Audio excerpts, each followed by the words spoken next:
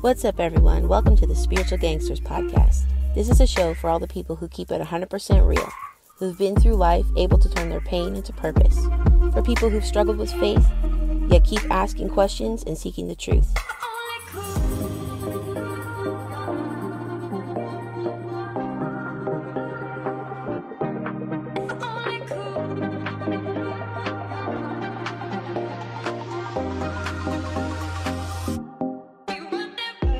It's a show for us to share our thoughts, experiences, and stories, and know that we're not alone.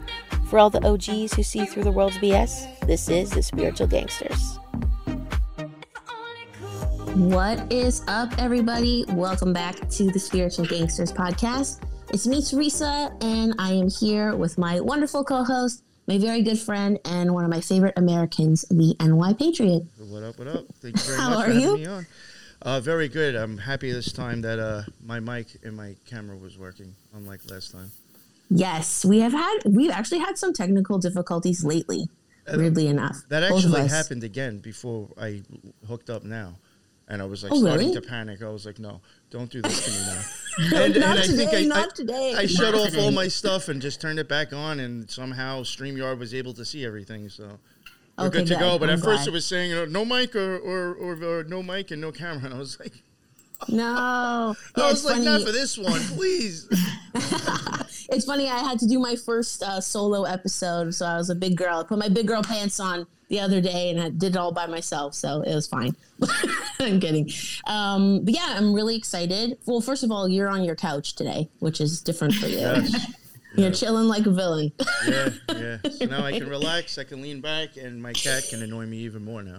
So. Yeah, she's going to love it, honestly, the cat. She's going to sit right next to me the whole time, probably. For sure. That's good. So anyone who's watching this like live on YouTube or on video later, it's my first time wearing my new Major Things shirt.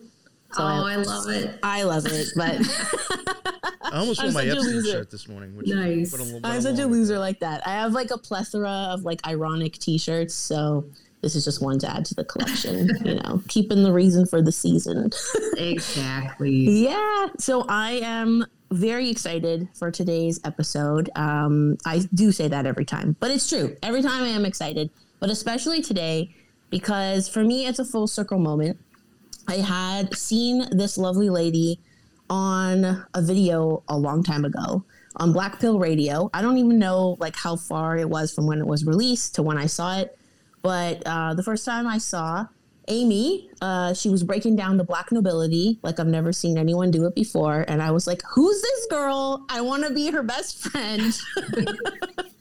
And I'm so happy that I can call her a friend and, someone that I know through the digital space. You are not only an amazing researcher, an author of 2 books so far, I'm sure there's more to come, and a wonderful content creator. So welcome, Amy Hunter, formerly known as Amy Says WTF. Yes. Oh my gosh. Thank you so much. It's crazy doing a live. As you know, my last podcast was on Black Pill. So it's full circle for me too, because after my last podcast where I did the Trump expose, started getting death threats. My social media accounts, my Twitter, Instagram, my personal email, it was chaos that I was not mentally equipped to handle at the time. And I just ghosted the internet. I took my book off Amazon. And I was just like, my whole world was flipped upside down after that show. And when you did this Trump expose, I just want to make it clear for maybe people who are listening, don't know who you are, that might be listening to this show or my show. Yes. I'm assuming in this Trump expose, you did not say Trump sucks, go vote for Biden. Right. Okay. So that's the crazy thing is, I think about the conspiracy community, something I noticed when I got back into it, is that you can be a conspiracy theorist and shit on a politician and somehow people call themselves conspiracy theorists, now get mad and cancel you. Yeah. But yet it's not like you were saying go vote for the other one. You're just pointing a finger at it and saying that something's fucking shady or wrong. And nowadays, all of a sudden, we're supposed to worship these motherfuckers even as a conspiracy theorist. And I'm like, what the fuck's going on? Yeah, at the time, I felt like, this was I think the podcast was It was August of 2021, and the timing was crazy because I had just left Rockfin, which we're going to talk about.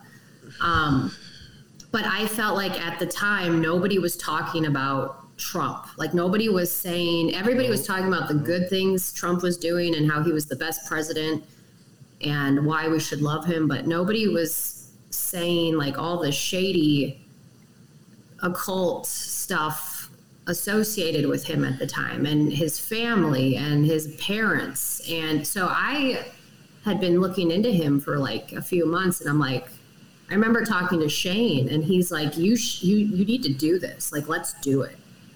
And so we called the title of the show, Donald Trump is Not Going to Save You. And that triggered everybody off the bat, because this was back in 2021.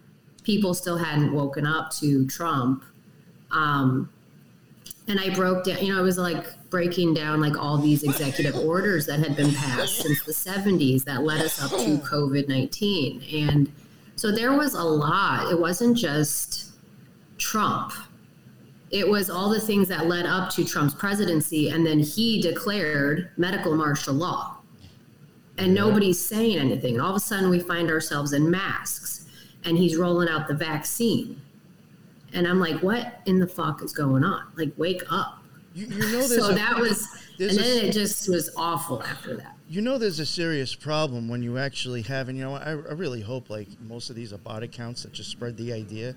But you even had, and this is when I even was like, something is wrong, because I had stopped dealing with politics and shit, was more into practicing magic again, like I was in a secret society. And then I came out, I knew Trump was president, but I really didn't pay attention to the fucking dude. I wasn't really thinking about it. But like after I left, I had started noticing shit about that guy, or just like, especially QAnon, where I started seeing occultism in that. And I was like, this has to be magical. If you have conspiracy theorists saying this is the only way it could be is if we have martial law. I don't know one time in the last 15 years that I've been involved in conspiracy theorists, following shows, podcasts, looking up stuff. Have I ever heard one person ever say martial law is the answer? Yeah. I was like, where the fuck is this coming from? That is not a switch that you can flip the fuck off once you put it on that easy. You realize you're a conspiracy theorist saying that we need the fucking National Guard taking over, or the fucking government? You're not a very good Where the fuck is that coming from? That is magical. That is magic. That exactly. Military tribunals. Like, hello. Yeah. I was so sick and tired of that. Oh, everybody's Gitmo. Get the fuck out of here. No, they're not. The same military that's pulled XYZ throughout all of the history of mankind. Like, it's not going to happen. Exactly. Plus, QAnon uses the Socratic method, which is like asking questions. They're not telling you specifically what to think. It's like but they pose do at questions. The same time. But that whole thing when they always go, think this, think that, think this, that's actually a way of getting you already in the thought and in the mind frame that they want to warp you in. So they do try to let you use your own mind to come up with your own delusions, but they do sometimes drop those little things. Think this, think that. They're already setting up the frame of what they want you to believe. The breadcrumbs, right? Yes. And then it's like, it's in the posts. They do it constantly. It's psychological warfare 101. Read a book. Like, I cannot understand the people in 2022, December 2022, that are still following QAnon. And Q's back. Like, I saw that Q came back. It is back a little bit. Yes. Yeah. And obviously, Trump announces he's running for president in 2024. And now all this, you've got like the Pizzagate stuff coming back with Balenciaga. And it's like, okay, now we're just on repeat, guys. Yep. It's the same thing. Like, now they're amping up Pizzagate again. And this is all just, we've been here before. We have learned nothing. And we have learned nothing. And now with Kanye West, all that crazy stuff. Like, it's just like witnessing reality TV. Really, that's what it is. Well, I like to say that in like the, truth and conspiracy space, there's many levels of awareness. There's many levels of being awake. And not to say like, all three of us are like max awake. There's there's always things for us to learn, and everyone's on their own path. However, I do feel like you almost have to wake up twice. You have to wake up once from your, the world is happy, lovely, a great place. You wake up to all the corruption, political, corporate greed. And then you wake up again that, there is no good guy. There's no savior. There's no savior. No one is good. Yeah. It's interesting. But really good point. And I think for us too, at least for me, waking up within the conspiracy community, like when I started, so in 2020, what happened was March 2020, Trump declares medical martial law, right? He triggers in every single executive order that's been passed under FEMA since President Nixon. Okay, so knowing all this, I'm like, I need to start speaking out. I started my first YouTube channel. I think it was early April of 2020.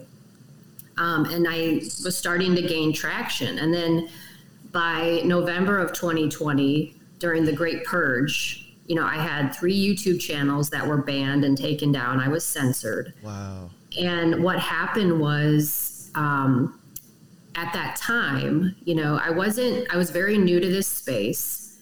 Didn't really know how to navigate it. I didn't know who to trust. I didn't really understand how it worked, like behind the scenes. And then that's when I got the invite to Rockfin.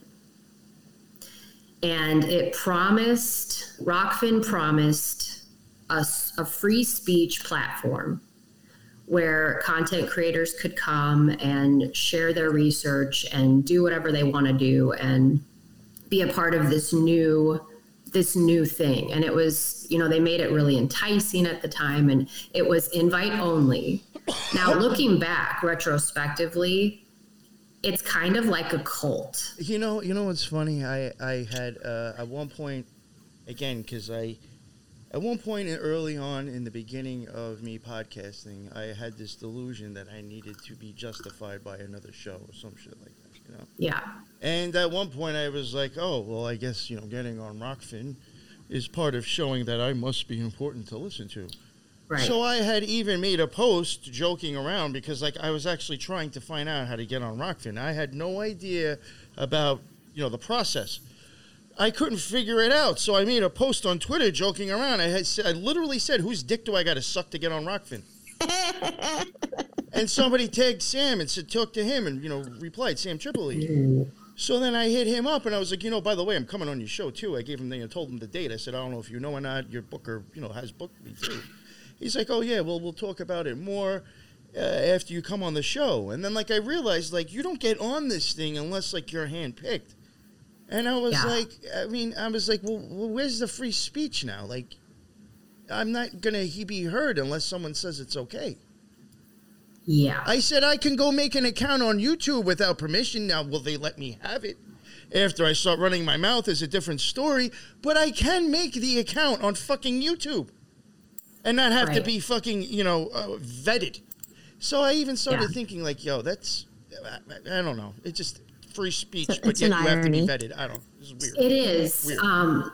And so basically, Rockfin, I was invited, and I got my first interview with the vice president of Rockfin. And so what it is basically is you do this interview, and I'm not going to say his name. He was really nice, but he said, so Amy, why do you want to be on Rockfin? And I literally said, I was kicked off YouTube. I have nowhere to go. I have a lot of research, and I want to share my research. He literally laughed at me, and he said, oh, no, Amy, I'm going to ask you one more time. Why do you want to be on Rockfin? And we were on a Zoom call, okay? And I was just staring at him like, I don't know what you want me to say. I really just want to share my research. I got the invite, and everybody around me is like, you should do it. Everybody's doing it, blah, blah. So anyway, I didn't know what to say. I was speechless. And he said, we are here to make money. This is a business. He's like, I'm going to ask you one more time. Why are you here? And I didn't say anything. And he's like, I just hope you know that this is all about making money, bringing as many people in as you can. And he was asking me too, he's like, how many followers do you have? How many people do you think you can have by so-and-so date? Offering, marketing strategies of how to engage more people and bring more people in and recruit more people. Now, when I say it's like a cult, it is because you have like the guy bringing you in as your recruit. And then once you get accepted and pushed in, you have to sign a contract. And there's all these rules once you're in, because it's a private company. So they have their own rules you have to follow. Now, another thing that was really weird is that I tried to post a video about the Holocaust because I have a lot of questions and skeptical feelings about how the Holocaust really went down, the story. Rockfin would not publish it. Found it to be anti-Semitic. So anyway, I went back. They stopped other people besides you from doing stuff like that.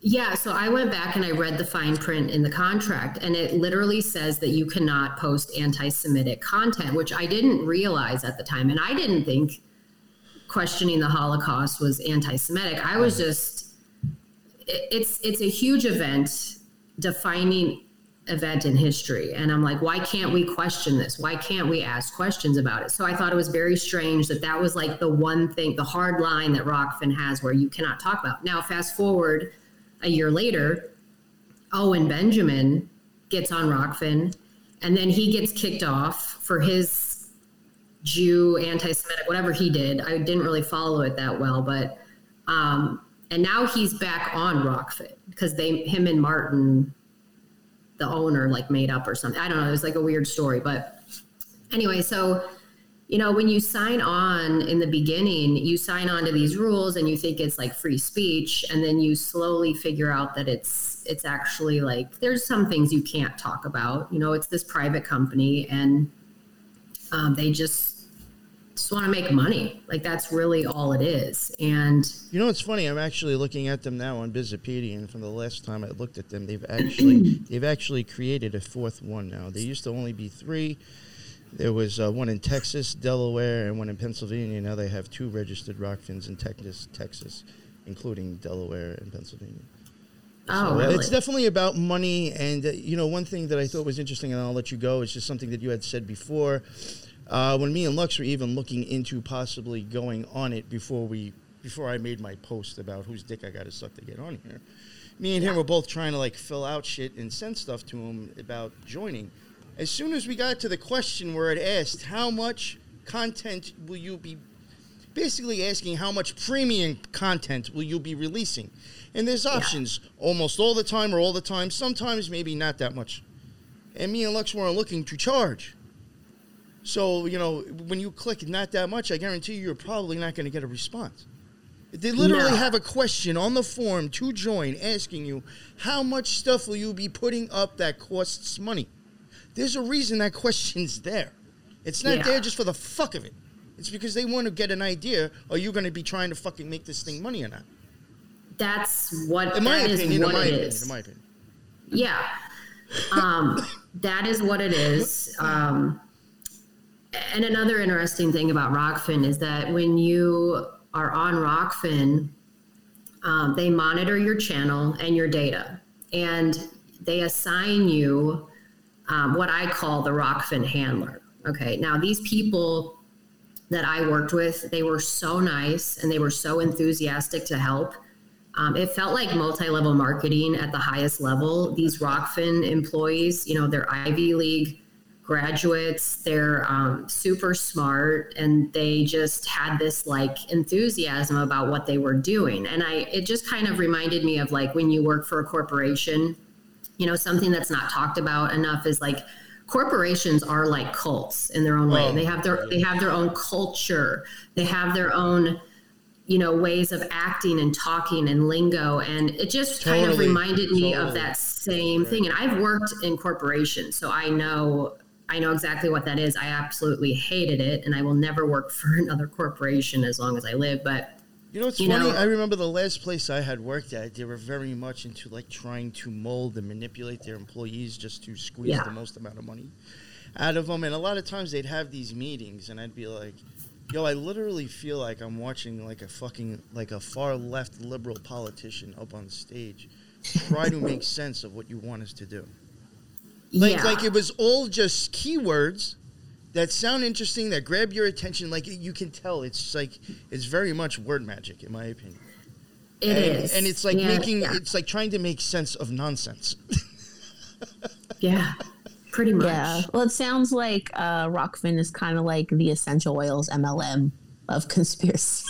Yeah. Yeah. Honestly. It is. That's what it sounds like to me. And it's true. Like, I've worked in corporations also, and in like media corporations specifically, and they develop their own culture. They have events that make you feel like you're part of something, like you're part of this like family or like club, or like we're all friends, but really you're just another cog in the wheel. Hey, you know what's interesting, and then I'll shut up. Because now you got me going over Rockfin. I'm going to try to fucking curb myself. Let's go. For once, a lot of these shows, because for a while I was still getting emails like telling me who's the new Rockfin, Rockfin people joining. I don't know if people have ever noticed that, but you will get emails if you're associated with Rockfin somehow. It will tell you new shows that are dropping or that are added to it. First off, I've never heard of most of them at all. I've never fucking heard of any of these people. You can go and like go on Rockfin, and you'll go and look at people's videos, and you'll be like, oh my God, look all those fucking views they got. Look all those hits they got. And you're like, damn, like these people must be like fucking, I guess I just never heard of them. Then you can also go over to Listen Notes. You can type in the person's name, find the podcast, and it will give you the fucking rating. And it will tell you like the average, info on it. If you go and look at the supposed number of views on Rockfin, it would almost be impossible for them to have such a low score for podcast listens. So then you even have to start wondering, are the fucking numbers fake? Because when it comes, because honestly, in my opinion, you're going to get a lot more audio listens than video. Don't tell me this person's got 10,000 fucking views on a fucking show, but then yet they're like in the top 8% to 5% of a podcast. So I'm getting more listens than this person who gets 10,000 hits on a video?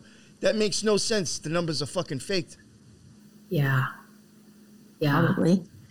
These subscription-based platforms, it's literally everything that I was against, and I felt like such a hypocrite being on it, charging people for content. It felt weird that I was even doing it. And then, like after like a month, it was like that inner voice just kept saying like, you need to get out.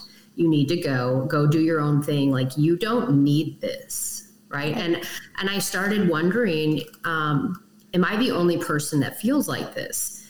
And then once I started figuring out, what Rockfin was, I actually started doing my own research on the company.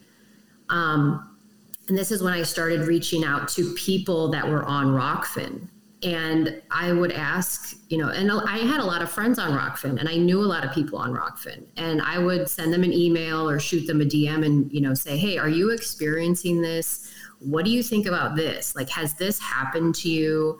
And the thing that I found interesting was that every single one of them acted completely okay with everything. Not one person except me had a problem with the way things were handled and how things were going. And to me, that was very strange. And I realized that all of these so-called conspiracy theorists, who put content out about truth and who are anti-blockchain and anti-transhumanism, well, now they are all part of the problem.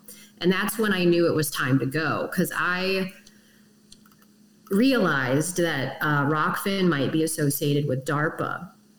And I found this article, and it was written by this program manager at DARPA. But before I get into that, DARPA is the world's best science and technology organization. They were started in 1958 to compete with Russia's Sputnik. DARPA's budget, which is approved by the president, is over $4 billion, plus all the taxpayer money that goes unreported that goes to DARPA. DARPA gets the most money out of any government organization in the world. DARPA. More than NASA? I was just thinking, more than NASA? It's got to be DARPA. Are they connected together at all, NASA and DARPA at all? Is there any connections? They absolutely have to be, because when you think about like Operation Paperclip, all the scientists that came over, they went to NASA and they went to DARPA. And that's what happened. And I mean, so anyway, I highly recommend for anybody to go to the DARPA website and just click on their research projects. They tell you what they're doing. They don't hide it. They're very transparent. But also people need to understand that DARPA historically became what it became due to their secrecy. Now, DARPA researches and develops warfare technology. They were responsible for taking out Saddam Hussein, with a drone. DARPA's job is to figure out the technology to kill people and genocide people. And then once they put it out into the world, it gets mimicked by the Russians or the Chinese. Like DARPA really is the best of the best. And, they created GPS. What I find interesting with this, and it's making me think I should really start looking into this more. I have also realized that I don't think people know, or people don't notice and realize as well. Like one time, I think Elon Musk had made a tweet or made a comment about actually shutting off the internet to a country, or not giving them the free internet from his satellites anymore. Oh, interesting. So that should be telling you right there that dude has satellites up that is actually supplying and relaying the internet to people. I am wondering, does DARPA possibly use his shit as well? Because technically, people may not want to hear this. Elon Musk is an employee of the government, of the fucking United States government.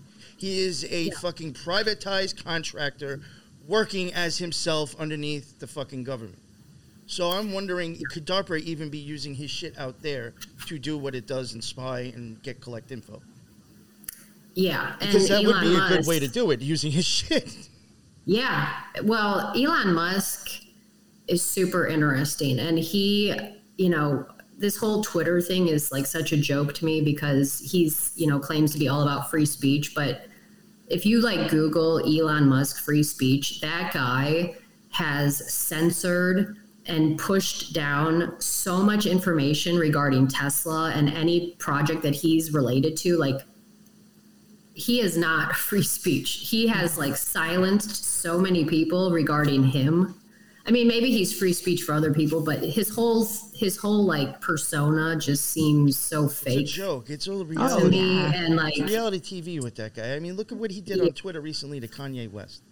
Think of it. This is my look at it from an occultist aspect. You had Kanye West recently go on what was that? Alex Jones. He's got the black mask on, and then he's got this little fucking thing with, what was that, like a fucking sock or some orange thing hanging on it. It looks like a butterfly net, making it talk. It's like all I'm seeing is the left. All I'm seeing is the left sphere. You got a guy with the black fucking top of the left sphere, the black mask, and he's got the orange one that's at the bottom. And then a few days later, the dude who's running a blue and white platform, the white pillar, the blue top, just like the Nazis, white with blue fucking eyes, kicks the dude off for anti-Semitism.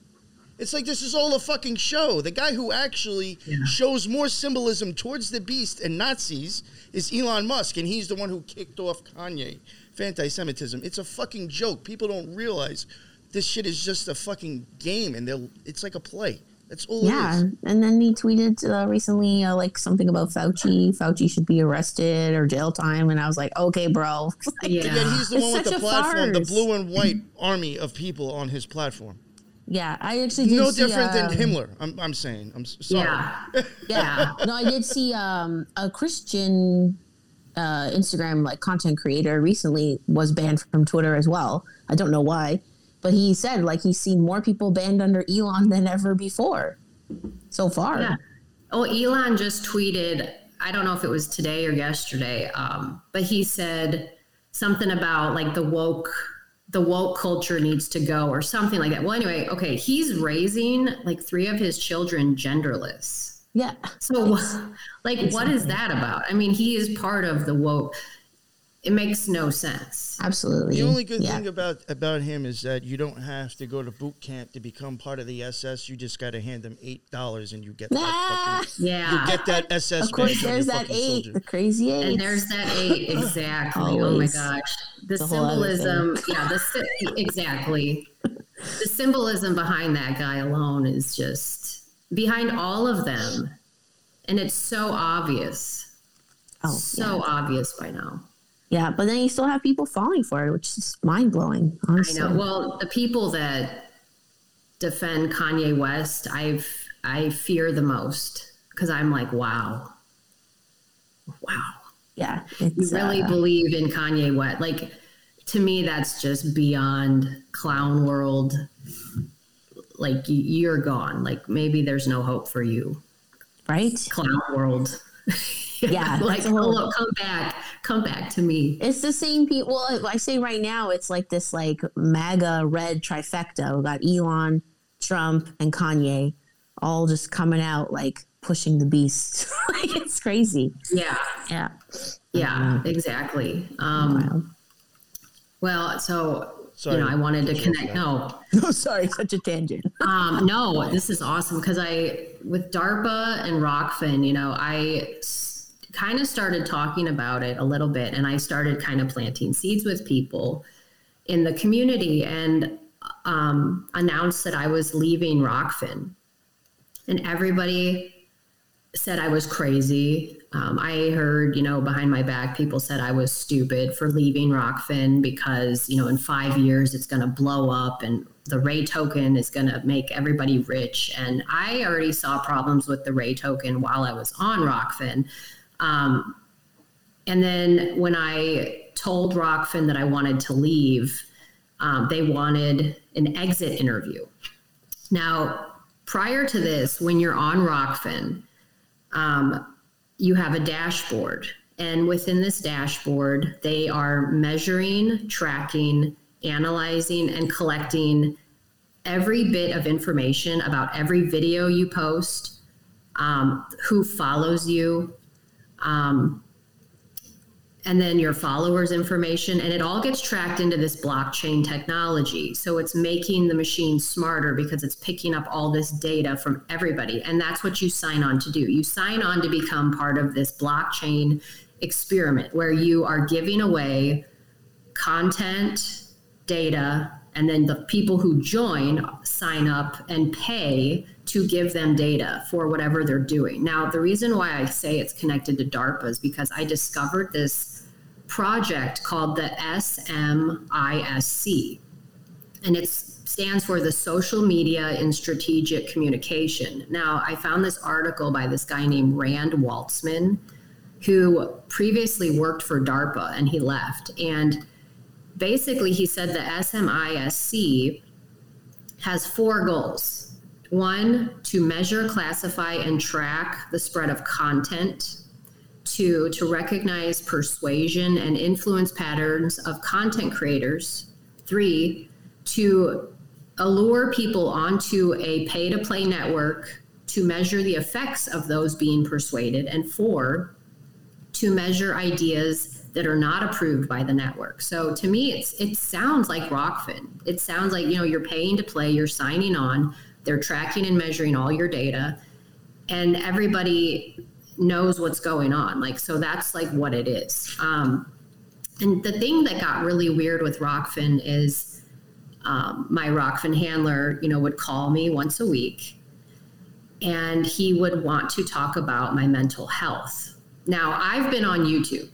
Okay, I've been on platforms where you just upload your video and then you let it go and you whatever. But with Rockfin, you upload your content, you're looking at all the data, you're looking at who's watching what and how many likes and clicks and, whatever. Well, anyway, on the outside, you're getting these calls from these people from within Rockfin, and this guy would say like, hey, I just listened to your last rant. Like, is everything okay with you? Like, how's your mental health? How's your marriage?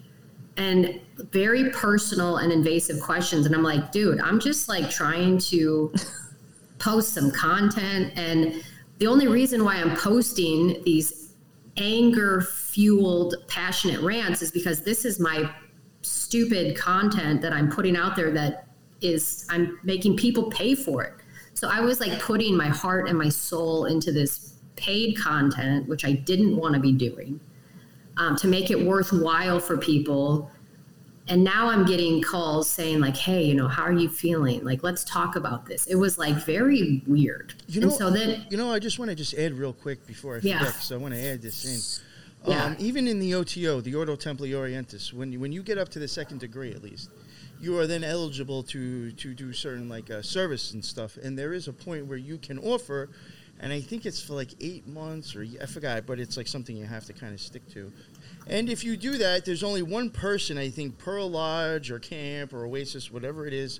I don't know if it has to be a lodge, whatever, but one per place that you're going to. One person for a certain amount of time will talk to Frater Sabazius, the fucking guy who, like, fucking the outer head guy, the main fucking guy. You will once a week go on Skype with him and give him an idea of, like, the mental health of the lodge and, like, how's everything going? So, like, even you just saying that right there was like, yo, what the fuck? That's, like, some OTO shit. Whoa. That's weird. Wow. Yeah, and it was weird. And I did not think that it was, like, for one, appropriate, two, normal. And I didn't know why he was like talking to me like that. Like it was kind of like in a weird way, like almost like it felt like an interrogation. It wasn't like this guy like actually cares about my mental health. He was like, he wanted to know how I was feeling and why, and what this had to do with the last video that I put out, and then like the people that were listening to it. And it felt like I was being measured and analyzed. Yeah, it wasn't an organic conversation. It was not organic. And the call was specifically designed to talk about my mental health. Okay, so it was very strange. And I remember like telling... is that your regular job that probably, let's say you had a job that pays you $70,000 a year. Don't care They're about not going to go through this much for you. No. They'll be like, yo, take a hike. There's something fucking wrong with you. There is a bigger picture here. There is a bigger picture here, okay? And it is the blockchain. It is the blockchain environment. They're tracking, detecting, measuring. It's all based on a reward system, which is the Ray token, which has to be the biggest scam in the world. The Ray token is not even identified on Coinbase. So when I left Rockfin, I told them, I sent the guy an email and I was like, look, I want out. I want off this platform. I want you to delete my channel and you can keep my crypto. Like, that's how fed up I was after all this. And honestly, I was only on Rockfin for, I think I lasted like 3 or 4 months because it just was so weird. And I'm like, I don't need this. Like, time to go. So anyway, when I told him, I said, you can keep my money, keep my crypto. He like condescendingly laughed at me and he's like, oh, that's not how this works. So anyway, I tried to get my Ray token converted. I lost like $8,000 in the process. Like, I lost all of it, have seen none of it. I know Whitney Webb lost over $15,000. Like, I know people on Rockfin that have lost like huge amounts of money trying to like translate this Ray token into like some sort of crypto wallet. Oh, like, you have to convert it like 2 or 3 times even. It's very hard to do. And they don't give you any other option. You have to be paid with Ray token. It is 100% Ray. Coinbase does not accept it. So anyway, after that, I was just like, oh, fuck this. This is ridiculous. So I lost all my money.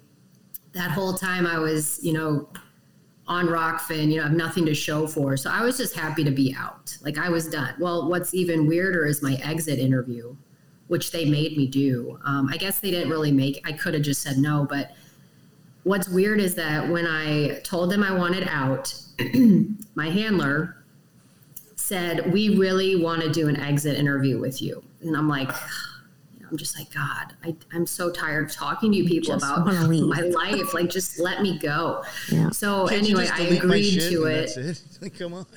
Yeah, I was like, I just want out. Like, just delete me. So they were like, well, we really want to talk to you. So I agreed to this exit interview as long as they agreed to delete me permanently. You know, that's another thing, too, I would like to add. All these other platforms, BitChute, Rumble, YouTube, you have no problem making an account or shutting it off on your own.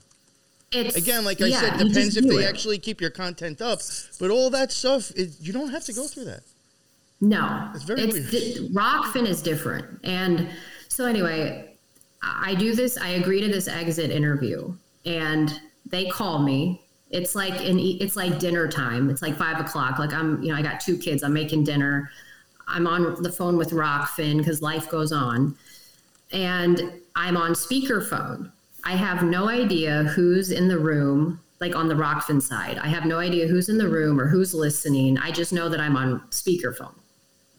And, the handler, he's like, so, Amy, we're here with, there's some people in the room and we just want to know like how you're feeling. And just like, oh my God, I'm so sick of talking about my feelings. Like, I just want out. Yeah. So they're like, how are you feeling? Like, what's going on? Like, have you changed your mind? Like, is there anything we can do to keep you? They were really trying to persuade me to stay and not leave. It was almost like I felt like a test subject that they didn't have everything they needed yet. I would have said me talking to you about this again is making the situation worse. Basically, yeah. And, I was just trying to be polite. I was trying to just get it done and then get out. Like I was probably way too nice, if I could be honest. And so this interview, it was very strange. It was, again, more data collection, blah, blah, blah.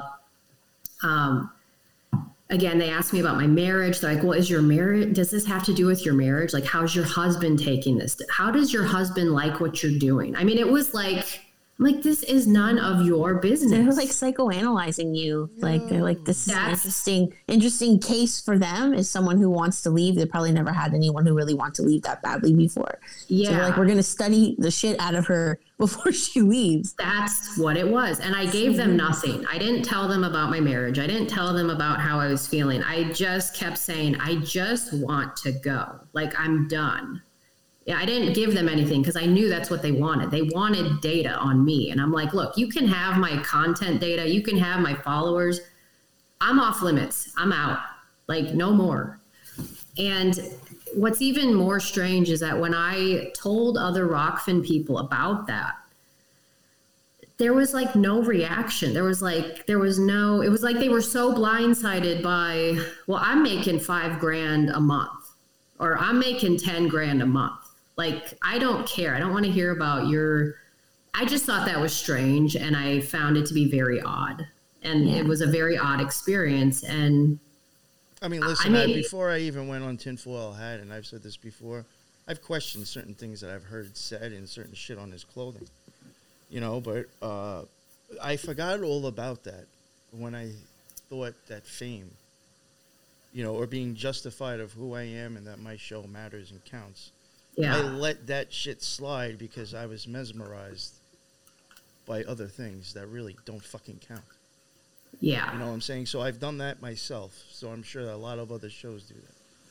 And I fell into the spell myself. And that's, again, like Teresa, what you were saying, like you kind of have numerous awakenings throughout your life. And waking up, it's a weird journey. Like, my husband was a Marine, right? And my 6-year-old asked him this morning, and it was crazy because he said, Daddy, what is a Marine? And my husband said, the Marines are the first ones in and we're the last to leave.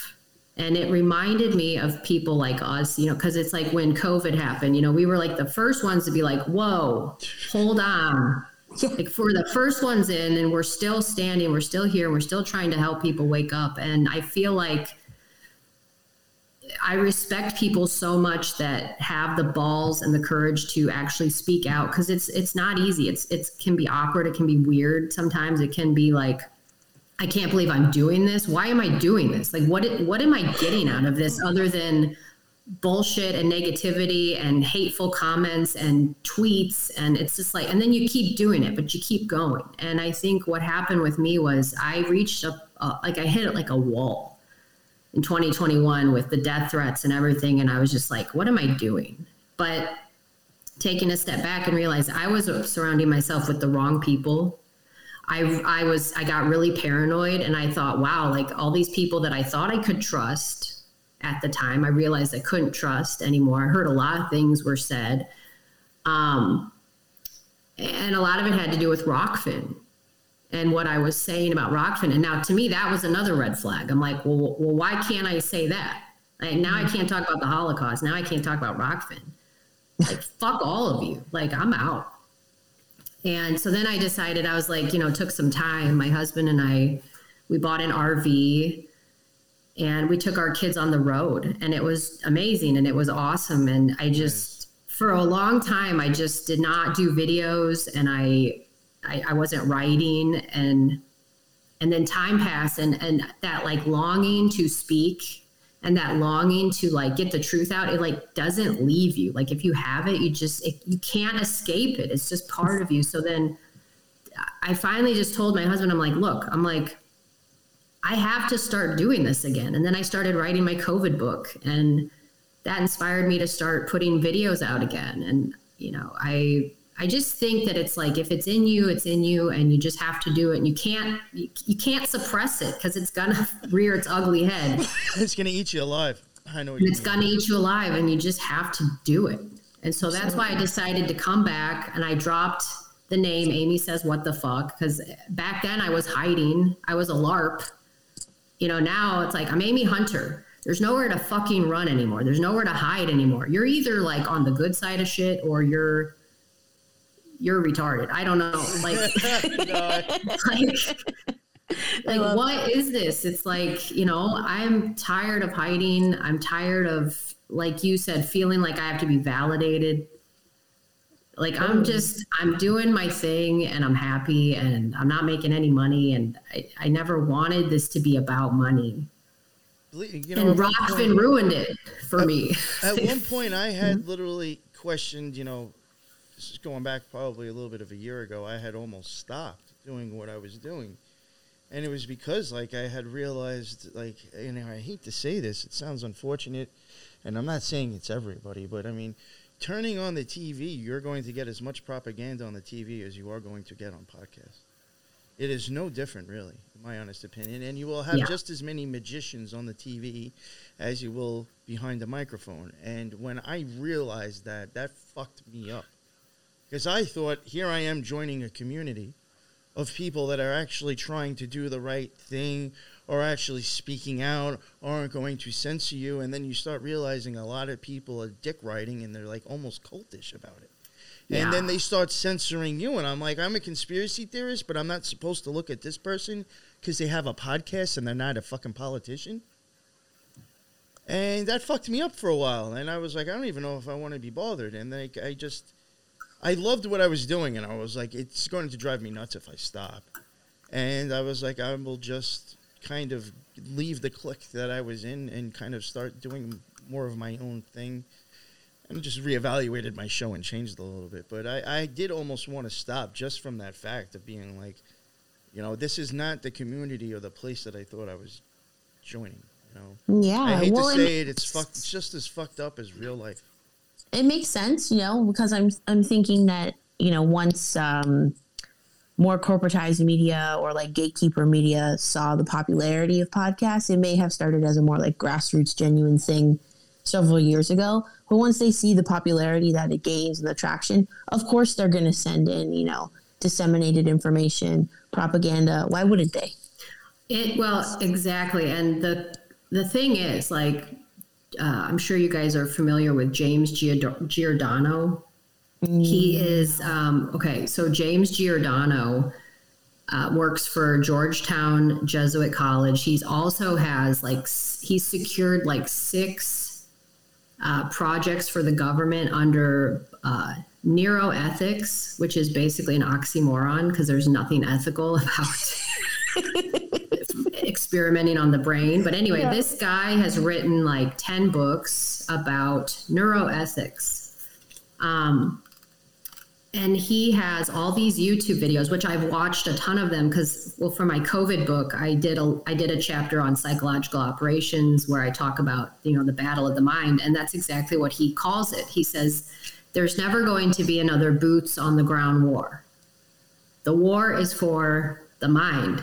And what we're doing in some ways, we're putting out information. There comes a great responsibility with that. There comes to think that we're just doing podcasts and talking to people, it's like, that's on a superficial level. That is what we're doing. But I used to talk to Shane from the Black Pill about this a lot, that there is like a huge responsibility you have as a person that's putting out content. And I think if you are one of these people that's out there just putting out bullshit and like, you don't care about the ethical nature of it, like that's some bad juju coming back at you in some way, shape, or form. Like if you're putting it out there, like if you're truthful and honest and coming from a good place, I think people can see that. And I think a lot of people also have woken up to these fake fraudsters within the truth community. And I think that's amazing. And there's a lot of them,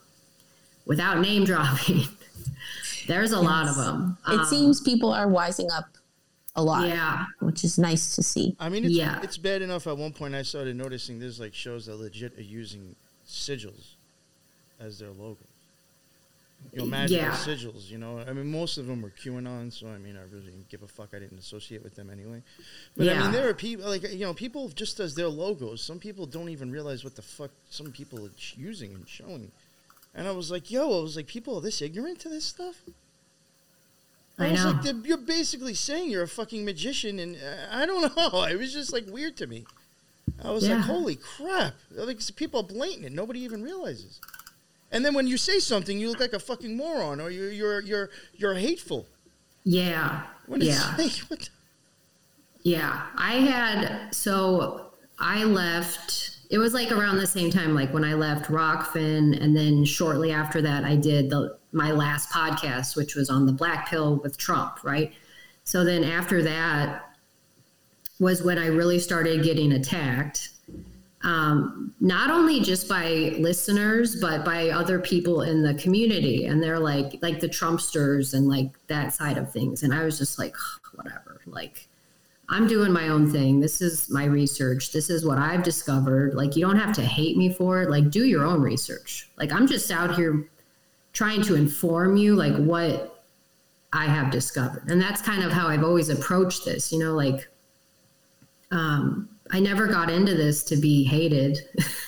Nobody gets into this to like, who wants that? Like, everybody wants to be accepted, and there's something so strong and special about the human connection. And, I was laying in bed the other day and I was thinking, and I had this thought come into my head, and it was, what if I was the only person on earth? Like, what if, like, you just poof, you're just the only person? What is that like? And I actually pondered on that for like 10 minutes, and it was sad. And it was like, wow, like people like us, I think too, like any human is longing for that connection, to be surrounded by people, to talk to people, to share ideas, and to share, like, just something so, which is why I think the COVID psyop was so successful with the isolation and the 6 feet distancing. And they know how important it is for us to be connected and to connect. I was just going to say, like, I think we experienced a taste of what you're talking about during isolation and lockdowns. And, that's why life really sucked. It was, you realized how much you crave connection. Like, for me on a small scale, like I used to teach Zumba like 5 days a week. I couldn't do that. And it's not just about an exercise class. It's about like connecting with people, music, moving together. Like we are much more powerful in our energy and our frequency that we project. It's very powerful, and they know that. Right? Yeah, exactly. And I think as somebody who as a content creator, that's what fulfills me, is connecting with people. And I think that's so important. It's just so important to have that connection and then disconnect from the wrong people, you know? So that was a huge learning. I think the COVID thing, like everything that's happened to me, like within the last 2 years has just really like changed me, like in more ways than I can even explain. I'm so different than who I was starting out in 2020 as a content creator. I'm way more cautious. I'm way less trustworthy, way less naive. And so I think it all happened for a reason. It's just the journey of life is truly amazing, to say the least. What even like caused you to wake up in 2020 initially? So I was 18 when 9/11 happened. I was a freshman in college at University of Iowa, and 9/11 happened in September. So it was like right when school started. I just, left home and on my own, and 9/11 happened. And I was originally going to school to write, and I was in this rhetoric class, and I wrote an essay on evil, which was inspired by 9/11. And that's what I just started thinking, like, why did that happen? Why does evil exist? And who's behind the evil? Now that alone is what put me on this trajectory. And my rhetoric teacher at the time, who was a Canadian, she read my essay and asked if she could use like a little excerpt of my essay in her book. And I just had this like knowing that someday I would write books on evil. I didn't know how or why it would happen. I just knew. I was like, this is like, I felt like a calling. It felt like a destiny. And now I've written 2 books on evil, which is crazy. That's awesome. And, here it is, like, I'm going to be 40, and this was like 20 years ago, and it just happened. So it took 20 years for me to come to this, like, kind of like feeling of, wow, this is something I really could do. I don't know how I'm going to get there. Fast forward 20 years, and I actually ended up doing it. So it's kind of crazy, but the rabbit hole that got me into the truth community was I saw this YouTube compilation like around 2010, and it was celebrities talking about how they sold their soul to the devil. And I wanted to know, why are they saying that? What does that really mean? And that's what got me into all of this. So then it led me to demonology, and it led me into like the OTO and things like that, like the occult. Yeah. Manly P. Hall, Freemasonry. It just, it all just kind of snowballs. And then before you know it, you're like, holy shit, there's a lot that we don't know. Yeah. That's wild. So, yeah. And then that's when I discovered the Black nobility. And that's also when I started reading the Bible and rediscovering my faith in God. And then that was like a whole other journey, a side journey to what I was doing with my writing and researching. And then I wrote Synarchy, and then that's when I started doing podcasts. And then I went away, and now I'm back. You pulled the Dave Chappelle. You went away. Oh my God. That's hilarious. It's so true, though. Exactly what you said. I lost my mind. I did not get cloned. I will go on record. I did not get cloned. Oh man, I love that though. And I find that too, like with every guest that we've had on the show, and that's what it really is about, and why I wanted to start it. It's because there's things in our life, throughout our lives, that speak to like our future, And I've done I've talked about it before. I've done like a past life reading, past life regression. You could believe in past lives or not, I don't know. Yeah. Ironically enough, I picked up a book that I've had for years about past lives last night. I don't know why I did, but I think there's things that we've done in our past that then reflect. So like you said, you wrote that essay inspired by 9/11. And then you're thinking there's just like this moment that you had of knowing that I'm going to write about this again in the future. And you did, which is incredible, I think. Crazy. Yeah. And Yeah, it is. It's just kind of like, wow, I just got goosebumps thinking about that because it's been You probably forgot about that too. Yeah, and I recently found the essay in my basement, and I reread it, and I was like, man, I was 18, and I had all these really deep thoughts about the world, and my friends at the time were so matrixed out and very materialistic. I mean, I was never really like that. I was always just kind of like anxious and worried about the world and why there was so much evil in the world. And I thought about that all the time. I mean, even I remember, like, I have journals from when I was 8 years old writing about Bill Clinton. And to me, it's like my parents thought that was really weird. Like, to be honest, they were like, you're 8. Like, you should be like not worried about what Bill Clinton is doing. But it's just, I don't know why. I've just always been attracted to like current events and what's going on. And I remember like the Monica Lewinsky thing, like that whole, like it just affected me for some reason. And like looking back, like my kids are ages 5 and 6, and it would be weird if like my son Jack was like talking about Biden. I don't know. It just, in 2 years, like, it's like, you're a kid, go be a kid. Yeah. Why are you thinking about this? And, like, why do you care? Yeah. And my parents were not political at all. I don't know how it found me. It's like an innate thing, I guess, with me, and I can't explain it. It was. I think too, that's why like I really feel like I resonate with you a lot, because I'm just, I think, a year younger than you. So I was in like end of high school when 9/11 happened. Yep. I ended up going to the university for like media studies and totally like learning that everything is fucked. Yeah. I'm lucky that I went at the time that I did, because I had professors who questioned 9/11 and they encouraged us to like go down those rabbit holes, and I would probably have become a journalist. But I was like, I don't want to contribute to corporate journalism and the machine that it is. And so I didn't. But yeah, it always finds you. And here we are later talking I know. on a Monday morning about all this shit. Yeah, exactly. Funny. It's amazing. It's funny how much 9/11 actually, we get a lot of people who say that too, even for myself. 9/11 was like a big thing for me. It was. I think that, our age group, because we were old enough to be aware, and really have thoughts about it. People maybe a little bit younger didn't really understand the impact. And when my kids ask me about it now, it's almost like I don't even know what to say, because it was like so monumental in how it shifted the whole world. Yeah, it was like COVID. Yeah. It wasn't COVID. It was, I feel like every generation has like a psyop.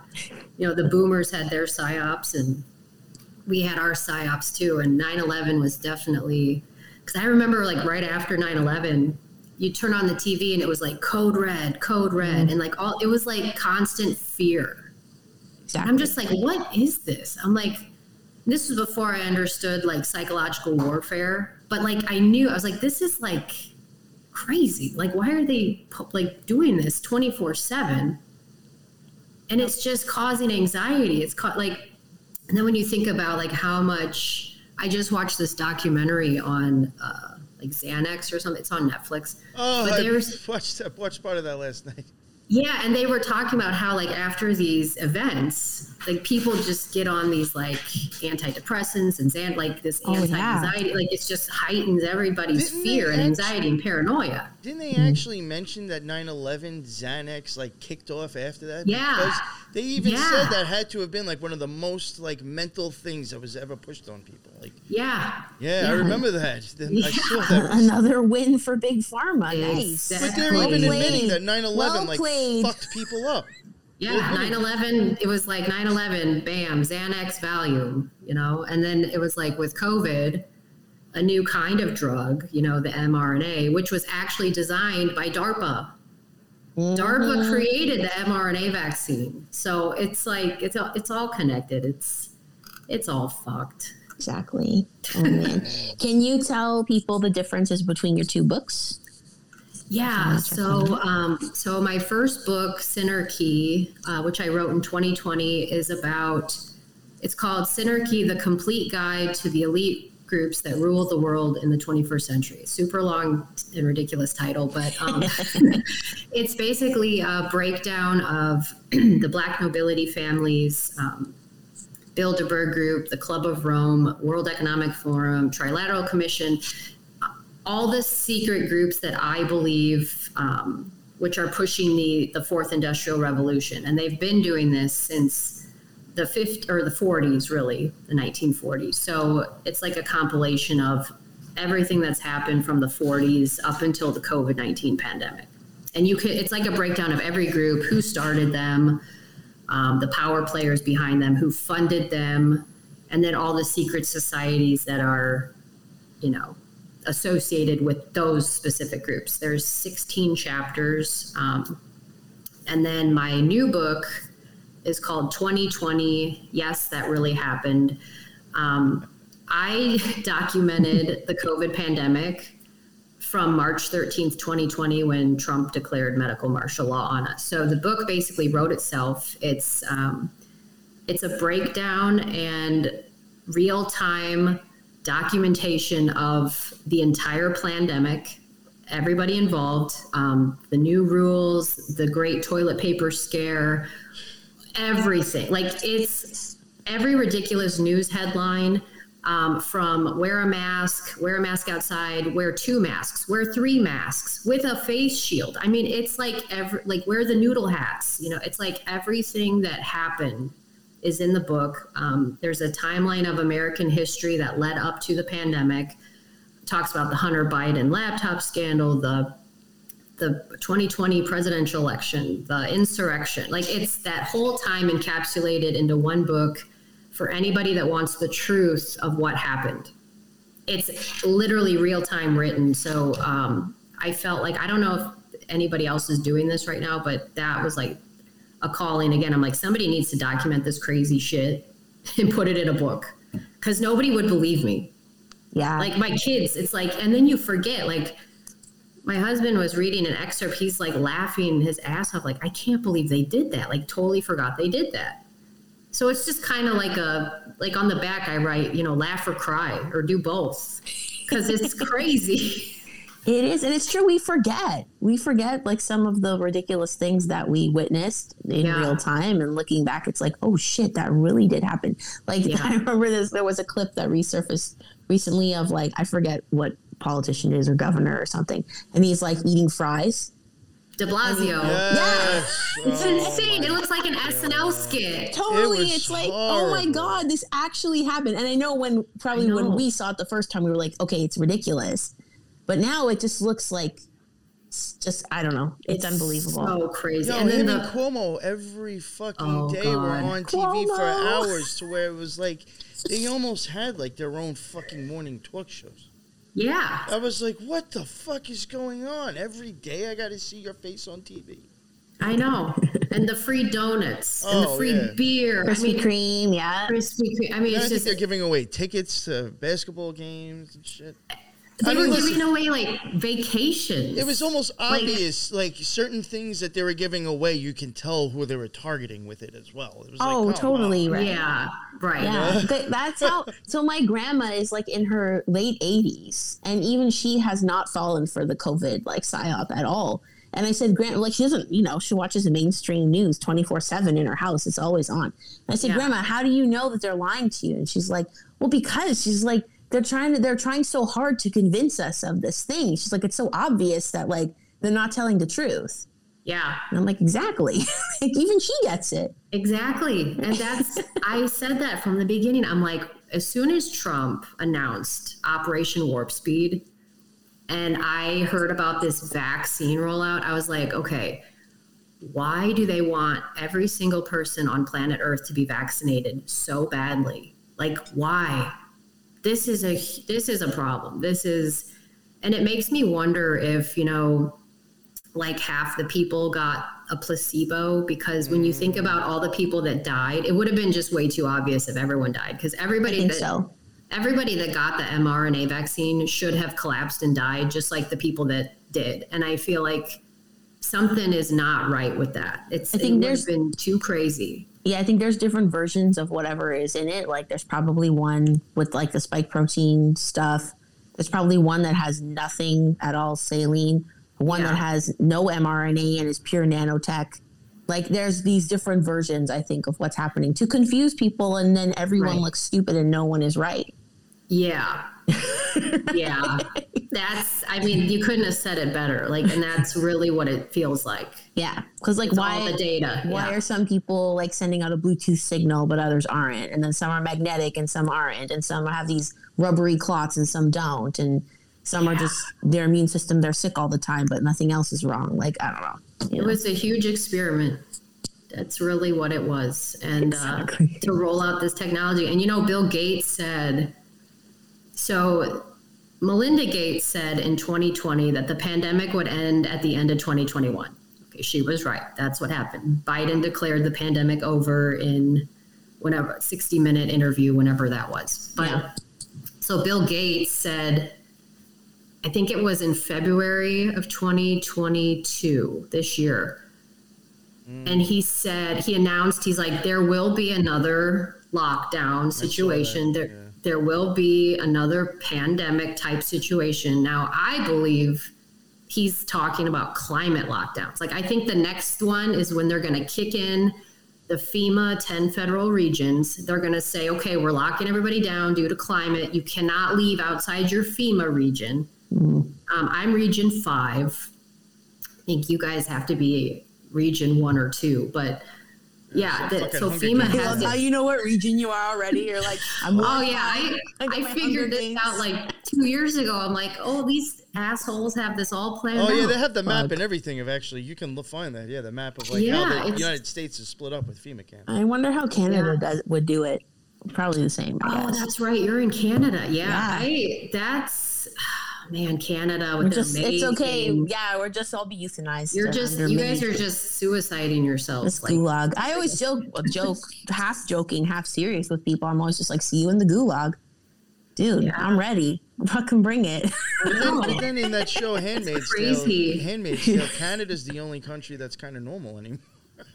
Everybody's actually running to Canada and trying to flee to Canada because it's the author of the story is Canadian. Maybe that's why. There you go. Of the books. The author of there you go. That's so funny.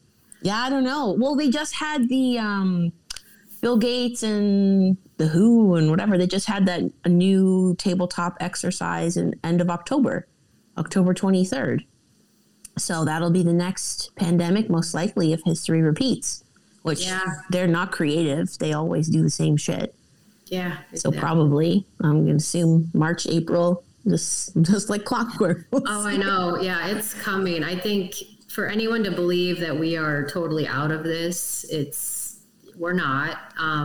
There's, Agenda 2030 lurking in the background always and has been for a long time. And what's interesting that I discovered about Agenda 2030 is they have the 17 goals, and the last goal, which you wouldn't know this from just reading it because they're very short sentences, these goals. So but what's behind the goal is they want everybody on planet Earth to have a birth certificate. Now, birth certificates were introduced in the United States very early on. They work.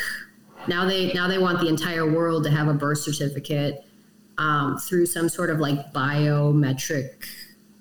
It's like the transhumanism thing, they want everybody on the blockchain, digitized with the digital twin, a digital identification system with a one world currency and a one world court and a one world leader. And I believe that leader is going to be an AI computer. I believe that's what they want. A lot of people, a lot of whistleblowers wrote about this in the 80s and the 90s saying the Antichrist is not going to be a human. It's not going to be the Pope. It's not going to be Prince William. It's going to be a computer. And there has been, I think, 136 countries to date that have signed this treaty. I can't remember what it's called, but they signed a treaty that said that they would fall under control of the Vatican's supercomputer. And that has been published. That is public record. Whoa. Okay. So I believe that this so-called beast system, it's like war game shit right here, is literally the real Antichrist. Well, that makes a lot of sense to me, honestly, because, we got the idea from you to do a show on the AI replica app. You've played around with it. We've played around with it. Yeah. And that whole idea of like where AI pulls from. Like when you talk to that app, it's not pulling from the same web of internet as Siri and Alexa. It's pulling from like a whole other place. Yeah. So I don't know, the ties to AI and the demonic realm, or another realm. I don't know if you could say it's purely demonic, but the spiritual realm for sure. It makes it easy for a spirit or an entity to come through and communicate to us. So that kind of makes a lot of sense, honestly. Yeah. I mean, I can't remember what it was, but there was I think it was the replica app. They were saying that it could be Metatron and that it's tied to like the metaverse. I don't know. I think Metatron is a name that comes up when you use it, and also Azazel. And then, Raven, who we've talked with a lot, he gave this whole thing about Ahriman and the Dajjal in Islam, and that the Dajjal will have one eye but see everywhere. And I'm like, well, that sounds like Metatron AI to me. Like that's crazy. Metatron's like the top archangel too, like in the Kabbalah tree of life. Like he's up there on the top sphere of Kether. He's like practically before you reach God, you have Metatron. So I found that weird. Nicki Minaj have a song called Metatron? No, Megatron. Sorry. Megatron. I was like, wait. That makes sense that it would be like one of the archangels on top of the tree of life, Yeah. Oh, it's crazy. When you think about like all the people out there, well, the spiritual, like you've got like the truth community, and then you've got like the subset of the truth community, which is like what I called spiritual Twitter, like the spiritual community, where they're the people that claim that they channel and they're prophets and they talk to God knows who. I wonder about those people a lot, because when you really research psychological operations and direct energy weapons that the government has access to and things that they have created, how they can like remotely send signals to your brain and talk to you. I find it very interesting that a lot of the people that claim to be prophets and channelers, they all share very similar information. And I wonder if like that's a psyop within itself. Like, is somebody talking to these people, and then these people truly believe that they're getting these messages and hearing these voices, and they're believing what they're putting out? I mean, I don't know. I can't. Channeling some spirit that's telling you what's going to happen is a great way to start a cult. That's like literally how they all start. Is so-and-so told me that you couldn't hear. Every religion on earth. That too. Fucking Crowley, he didn't write the book of the law without channeling. You know what I'm saying? I mean, this all comes from somebody. Where is this coming from? Like, that's where I'm trying to figure out. You can't justify it either. There's no proof. You know what I'm saying? So you have to just take it for face value. Yeah. So a weird fact about me, this is one thing I wanted to share about my past, was that my mom took me to a psychic when I was young. I don't know why. I don't know why you would do that, but she did. And how old were you? I was probably 8 or 9. Oh my God. Okay. And I think it was like another form of like therapy, but she just wanted to like put me, like, I don't know. It's a long story, which is another, we could do another podcast on my upbringing. But anyway, so my mom took me to this psychic, and this psychic told her that I was an indigo child. Okay. Now I have resented that my entire life because of basically what I just told you guys. Like, I am not into these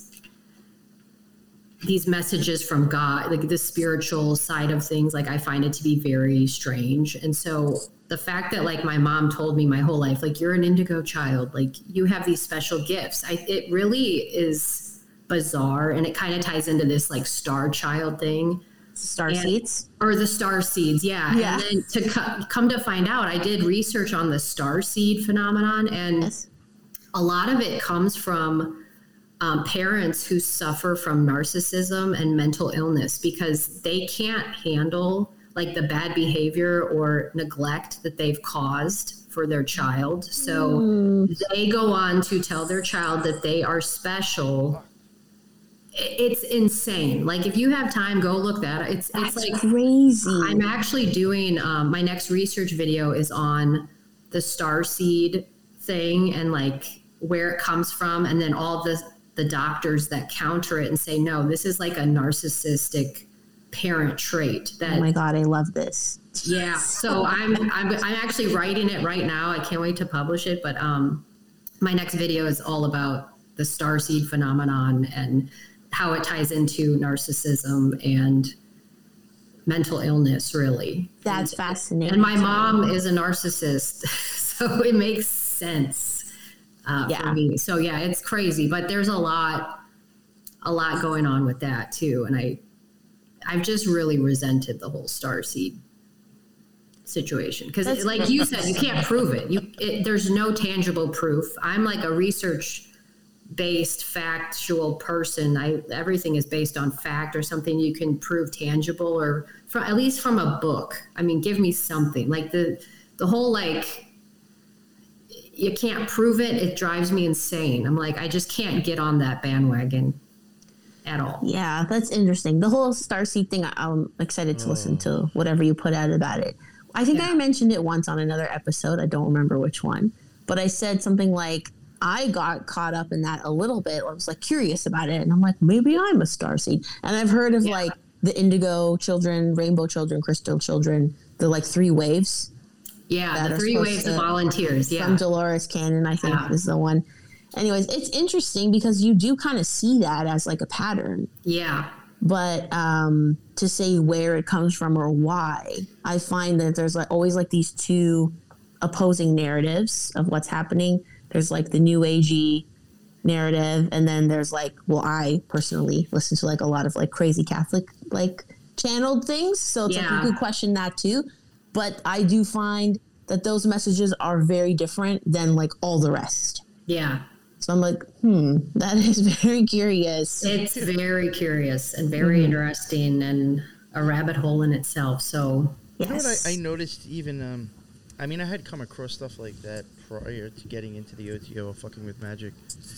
I mean, I would even say a little bit even with like David Wilcox is a little bit like starting to get out. Oh, for sure. Oh, yeah. And I already knew that guy, I mean, just knowing the stuff he was involved with, the Ra's Law of One, I mean, you know, you already get an idea he's fucking out there. But I had noticed that a little bit prior to getting into magic, and then when I got into magic, just from the lodge that I went to, and also just from being on the internet or being in groups or just, you know, talking to other witches and people that are into that type of stuff, I had noticed, just my opinion, you do get it's kind of like a hotbed of mental health when it comes to that. Because in magic, I think when you start getting into magic or witchcraft, you can be very delusional. And you can actually truly believe that you're actually doing something and you're not. You know what I'm saying? Like, it kind of, unfortunately, if you're a very delusional person and off already, that is something you can really gravitate towards to just keep going with creating this fake fucking world that you're in. And you can start to become very disconnected from actual reality. And when I started noticing people like that in the magical community and then started seeing it in the podcasting community, I just noticed that very quickly. I'm like, either you're being controlled or you're just so fucking far gone by your own lies and delusions. You're buying this shit. But, like, I don't think it's positive at all. That's what I think I said. Exactly. Something like what you're saying, and why it's like it preys upon, like, psychological weakness, like not to put anybody down, you know, that's into that stuff. Oh, like, but I can say for me, you know, it's like you're hearing something that's very affirming about yourself. So you're like, oh, I'm special, I'm this, I'm that, you know, and it's like it makes you kind of, it plays on your ego a little bit. Yeah. Right. So I'm actually surprised as a kid that you kind of rejected it outright.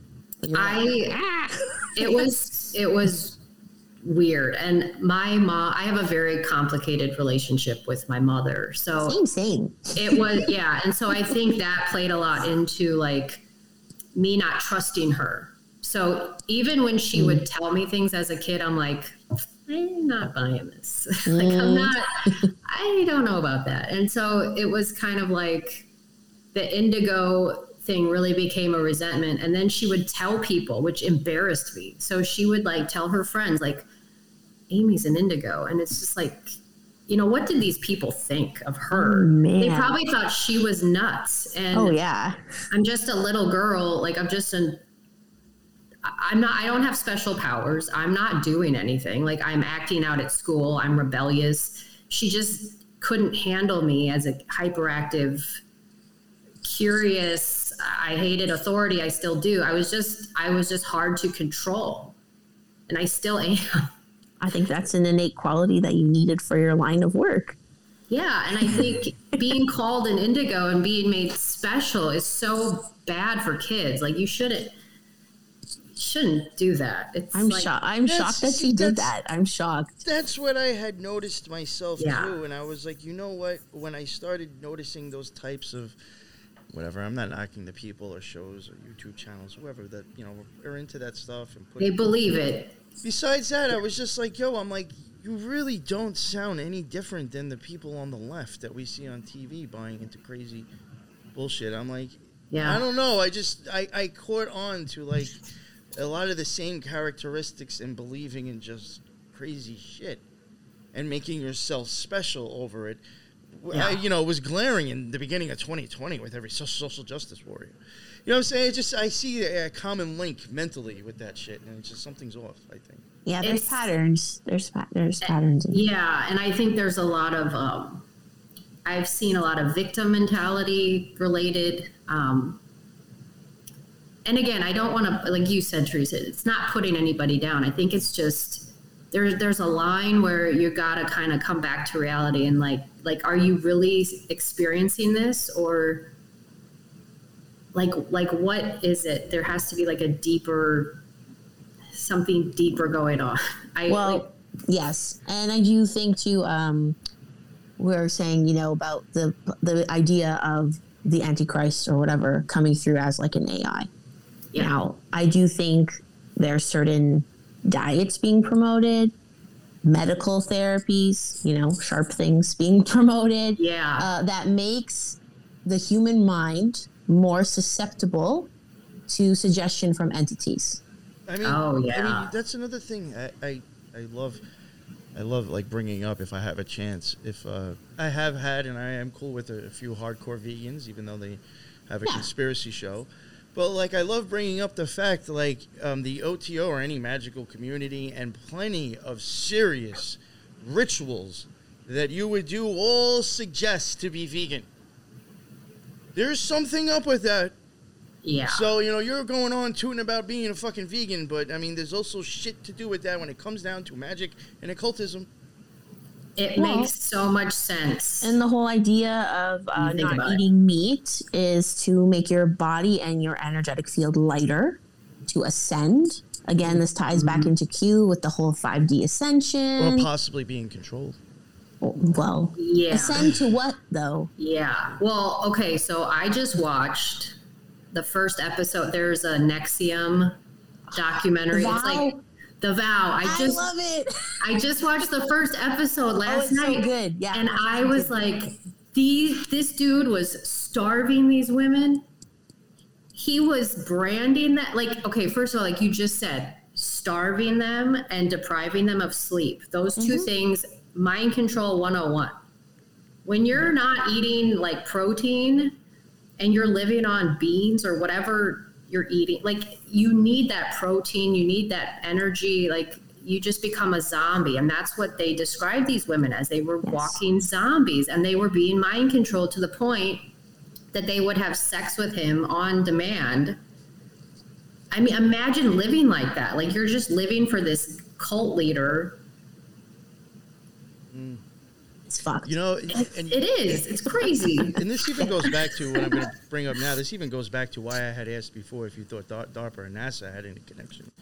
Because me and Lux covered the Finders cult. And, like, even with those kids that were found in that van, they were only fed, like, raw fruits and vegetables and, like, as a reward So already they were kind of a vegan, and we did actually end up finding connections between them and huge connections between NASA. The people involved with the fucking Finders cult all had mad family members that either were there at the beginning of NASA or somebody high up there. So now, like, I'm starting to look at, like, could even cults itself be associated with NASA? Which is why I asked, is DARPA, you think if there's any connections with DARPA, because you get a lot of cult like-minded people following podcasts that might be associated with that. Yeah. Which is why I was just wondering, like, is this all connected somehow through magic, which is what I think NASA's really about. And I think DARPA's about. That's why I was wondering, is there a connection, their budget? There is, for sure. That's interesting. And remember NY when we had that show with Roberta Glass, and I was like, yo, I think there's a connection between NXIVM and the Waldorf School, like the school for children. And then if you look up the origins of Waldorf School, started by Rudolf Steiner. Oh my God. So that's like my next, like, when I have time. Wow. That's been like your rabbit hole for a while that you've been. Yeah, it's been an idea in the back of my mind. I really want to research it because I think that there is like deep-seated connections there. Yeah. Oh, Steiner. He fooled a lot of people. Yeah. Wow. Yeah. But again, it goes back to, like, ties into diet and promotion of certain behaviors, and it's wild. Yeah. Yeah. And some people probably don't even realize, a lot of people, like even Himmler himself, I forgot him and a few other people, they were like practically like hippies, and I think they were into, like, one was like a botanist or something before they became part of the Nazi party. So, I mean, in a way, you had hippies already coming in charge, it's crazy. Yeah. Oh my gosh. I know. It's wild. Very weird. Very weird. So, Amy, because you're such a good researcher, for those of us listening, do you have any, like, research tips for people? Like, oh my gosh, what's, like, your best research tips? I'm wondering that. Yeah. So So when I research, I have, it's books. I read a lot of books. I usually, like, when I find a book that I'm interested in, I will Google like 10 books like this book. And then I will find all 10 of those books, and I try to consume as much reading as I can. So that's one way I do it. I just find books that are associated with other books that lead me to more and more and more information. When it comes to, like, who controls the world, I find a country. I figure out who's the leader of that country, and then I figure out who he's related to, and then it sends me to Hollywood, and it just all connects. These people are all related. It is a small, small world. Oh, well, look at fucking Ukraine right now. They got a fucking reality TV star as a fucking president that we're sending billions to. Canada, too. It's a drama teacher. Fuck? Yeah. And I read a lot. I mean, even look at us the last few years. We technically had a TV star who had a reality TV show as our president. We were actually no fucking different. Oh, that is so mind-blowing to me that he was the president of the United States. I'm like... So as an outsider to your country, that's like peak Americana. It's peak. America is like the master of entertainment, of distraction, of like excess. And then to have like Trump as your president, I'm like, he's the most American president of all time. 100%. And the funniest. Like, I will say he is the best troll. He's the funniest. I still think he's hilarious. He knows exactly what he's doing. Totally. I'll still watch his shit just for the entertainment. Oh, it's so funny. Yeah, he's so funny. I think that they'll probably reinstall him as president just to bring him back for the media factor. Yeah. Because I think, like, Biden is such a boring, nonsense. It's ridiculous. Yeah. I had even seen somebody even cover something like that about Trump. They said, you have no idea, just him being president, how much money he actually brought into other companies from being on the media. They said that guy actually made the media more rich because of people wanting to watch him. Yeah. Absolutely. Like, even the media that people shit about, he made them fucking money just being president. Yeah. Like CNN is such a joke. And dying without Trump. He did wonders for them. I mean, that's when you know shit is fucked up. When, I don't know, when CNN and, you know, think about like PBS, CBS, TBS, they all have BS in them. All of them. Like, there's no coincidence. All of them. God, I never thought of that before. All of them. And they're all run by the same Pilgrim Society elite fucks of Britain. I mean, they're all of them. All of them. BS, Babylon System. BS. You know, that was another actually connection real quick, and I'll just throw this in. It'll be early if anybody's listening. With the Finders Cult, in the last episode, I even found connections of it going back to the royal family. People associated. Oh, yeah. And I was like, not surprising. Fuck? I was like, NASA and the royal family. Oh, yeah. Yeah, the royals are... Yeah, there was one of the people that were like one of the family members was like in the royal arts something or whatever. And when you go look at that, it was fucking created by, you know, and Queen Elizabeth and fucking... It was just like, oh my God, really weird. Yeah. Really weird. Yeah. The Royal Order of the Garter, which oversees Freemasonry worldwide, was started by King Edward III from the House of I can never say this, Plantagen. I can't even say it. But anyway, Meghan Markle is a descendant of King Edward III. So all these people that think Meghan Markle is just some Hollywood actress, no, she's fine. Her bloodline goes way back, which makes her a distant cousin to Harry. If he actually is, I mean, it's questionable who his real father is. Yeah, true. But he is the son of, you know, Diana, and Diana was a goldsmith. And the Goldsmiths are the Rothschilds, and, you know, they're all connected, which makes, you know, Diana is cousins with Queen Elizabeth. Kate Middleton, her mother was a goldsmith, Rothschild. So she's cousins with Prince William, who her husband is. So they're all, I mean, it's literally just this long line of interbreeding, and they've been doing it since the Habsburg Empire. So, I mean, what can you say? They run everything. They control it all. They control the resources, and you can trace them back to everything. It's so funny. I was doing a thing. I can't remember which family it was. I don't know if it was transitioning out of Windsor, going into Windsor. But, like, I was doing episodes on just, like, trying to, like, decode the number 17. And I started, like, looking up just, like, dates and random stuff that might have happened on the 17th. And there's even, like, one of those days that I think will be in the next one that I'm putting out. One of the dates, it happened on the 17th, where, like, it was a king, I think it might have been, I forgot the king's name, but because of the fact of Germany having a bad rap at some point, he literally changed his fucking last name just to make it look better and appease the people of the country. So now you have motherfuckers changing names, like, just for the look. To be not saying it changed who you are, it's just to look better publicly. So, like, you don't even know who the fuck's who because they're even changing their names because of this shit. Yeah, exactly. Well, Bill Clinton, there was something weird about Bill Clinton's dad, because his real father was a Rockefeller, was the governor of Arkansas. Like, he basically lived Bill Clinton's life before Bill Clinton, but they say it's not Bill Clinton's real dad, but it clearly is. He looks just like him. And Bill Clinton is a Rockefeller. I mean, but he's a Clinton.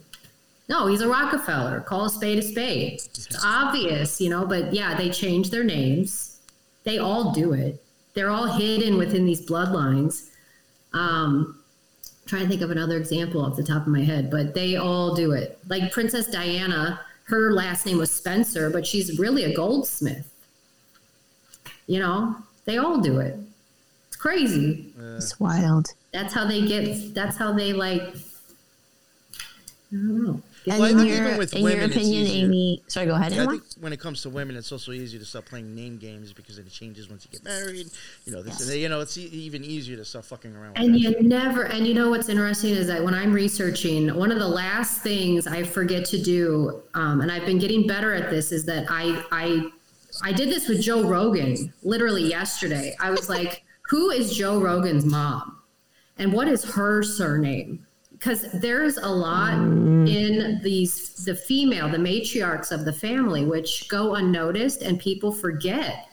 I think a lot of handlers are actually females. Absolutely. Jill Biden, 100%. She's nuts. Like, I think Kanye West's mother might have been his at one point. Yeah. No, his ex-wife was. And the Kardashians. Oh my God. They are special. That's a whole other. Yeah. But yeah, the mom, I think the moms have a lot to do with the control and who they can really shine a light on who these people really are and their name and their bloodline. And it's a very good point. Very good point. Yeah. And it's something that you forget. I forget it all the time. So I've been trying to get better at that. Just be like, oh, the mom. Well, that was even a thing that when we were trying to cover the finders, I was looking into, like, there was this reverend dude that they were supposedly going to visit in Kentucky, that they were going to go help build this new place called New Hope or something. Mm-hmm. And, I really couldn't find much about him. But then, like, when I found, like, an obituary of his son dying, he mentions his mother's name. Well, when I started Googling his fucking mother's name, I started finding her a lot. Mentioned with him, but for some reason I couldn't find him. But when I checked her name, now you find her in all these religious publications. Because she was a reverend as well. Go. And I found out so much more of what was going on because I looked into the fucking mother and not the father. That's what you got to do. And that's a good research tip. Always look at the mom. Figure out the surname. Yeah. I hate to say it. But... And I was thinking this the other day. I don't know why, but like how we're talking about looking into the maternal side of things, the word for like womb or like utero in Italian is matrice, which is like it also translates to matrix. So it's like it keeps like the formation of the matrix through the female. Even in like Judaism, the religion is passed like through the mother. Yeah. It's crazy. Yeah. Oh, that is crazy. So interesting. Yeah. I don't know why I kept thinking of that word the other day. I don't know, thinking of matrix, and I was like, matriarch. Yeah, oh my gosh, that is so crazy. Matrix, matriarch. Yeah, matriarch, right? I did have a question for you, if you don't mind, Amy. There was somebody who asked in the chat.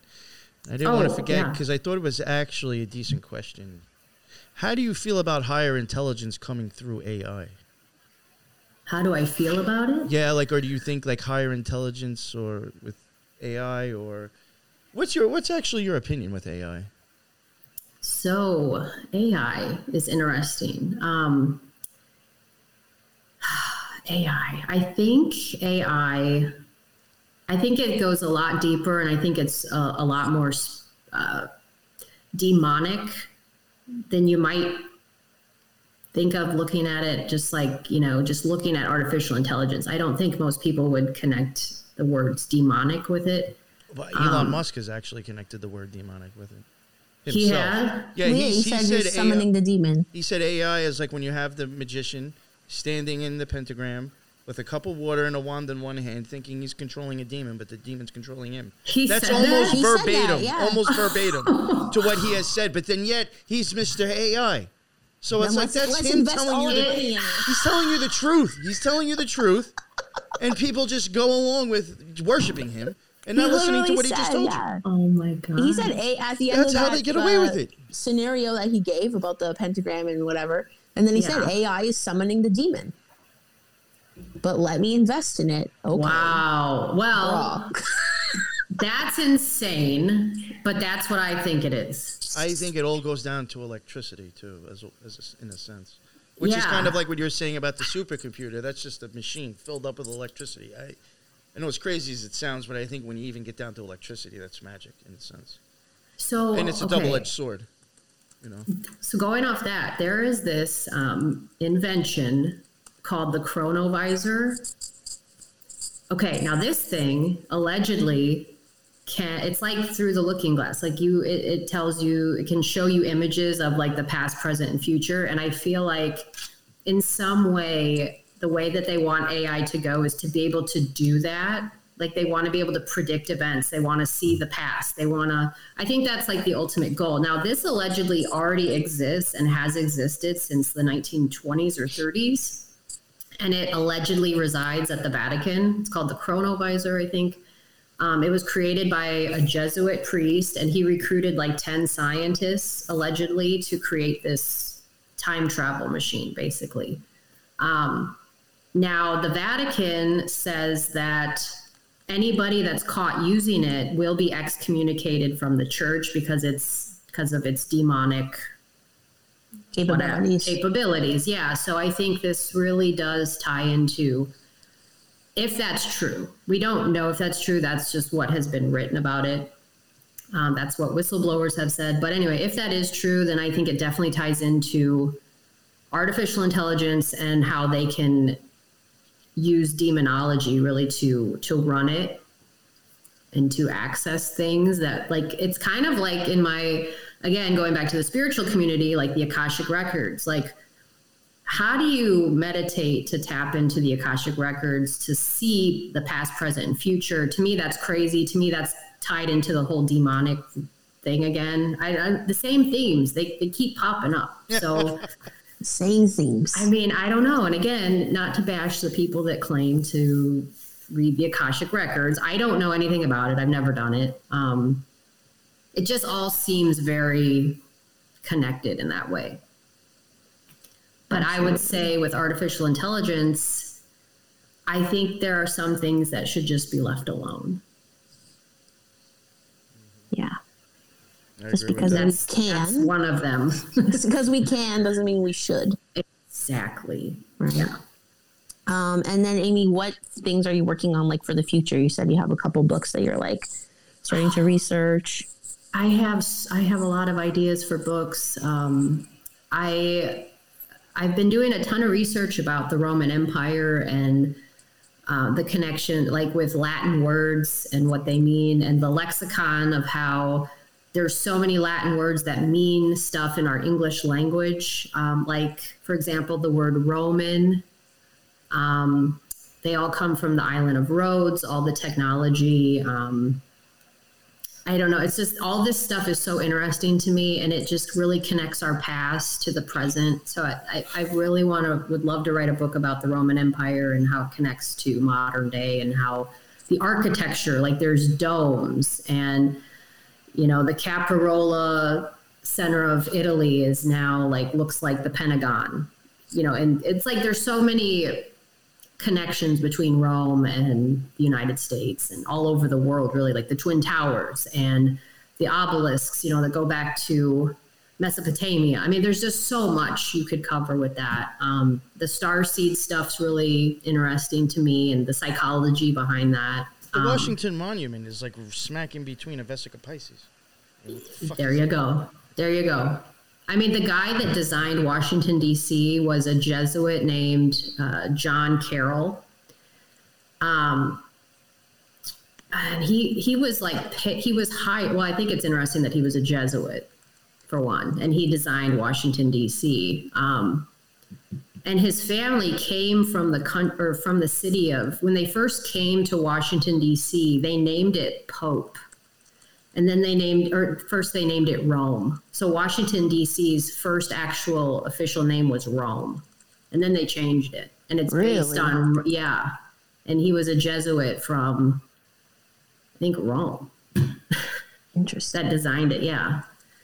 So it's crazy. Like, that's the whole Roman thing. It just blows my mind. But yeah, I don't know. Ideas come to me all the time, and I get distracted sometimes. So it's hard for me to stay on track, because you know how rabbit holes can take you so many directions. And then you're like, but really just the ancient Rome, the bloodlines, that's really what I love to read about and learn. So interesting. It's interesting that you mentioned Carol just now. It could just be a totally coincidence, have no connection. But, like, again, going back to a cult, when me and Lux even covered the Fellowship of Friends, that's like some cult over in California that makes their own wine and has like a fuck ton of people working in Google in the same division. So that's a worrisome thing, that you have one whole division, basically all cult members in Google. Besides that, I was starting to make connections between them and, like, people's names that are associated with the cult, because there is businesses, so there is names that people have to register. So I started, like, looking and making connections and seeing that there was people connected to something called the Lewis Carroll School. Now, I understand Lewis Carroll, I think, was the person who did, might have been Alice in Wonderland or wrote something, but I'm wondering, is there a connection with that last name, Carroll, that I don't know? Like, you know what I'm saying? So now I'm like, just like, fuck, was that a rabbit hole? Because I didn't go down it because I couldn't find much on it, and I'm like, it's a whole other rabbit hole. But I'm wondering, like, if I would have put the time into it, could I have gotten to this other Carroll person? Well, the Carroll family is very prominent in the history of the United States. A lot of Jesuits named Carroll. I believe Georgetown University in Washington, D.C. was started by the Carroll family. And the Georgetown University is where we get all of our puppet leaders, like the majority of them. Like I don't have it in front of me, but there is like an endless list of people that graduated from Jesuit Georgetown that are on the world stage today, including... didn't some of Trump's kids go there? Trump himself? They all went to Georgetown? Wharton and Georgetown, all of them, no exceptions. Joe Biden, Jesuit educated. Hunter Biden was a Jesuit volunteer. That's a crazy after college. Both their kids, I think, ended up in the same college at some point. It's like, come on. All of them. All of them. Every CIA director was either Skull and Bones or Jesuit educated.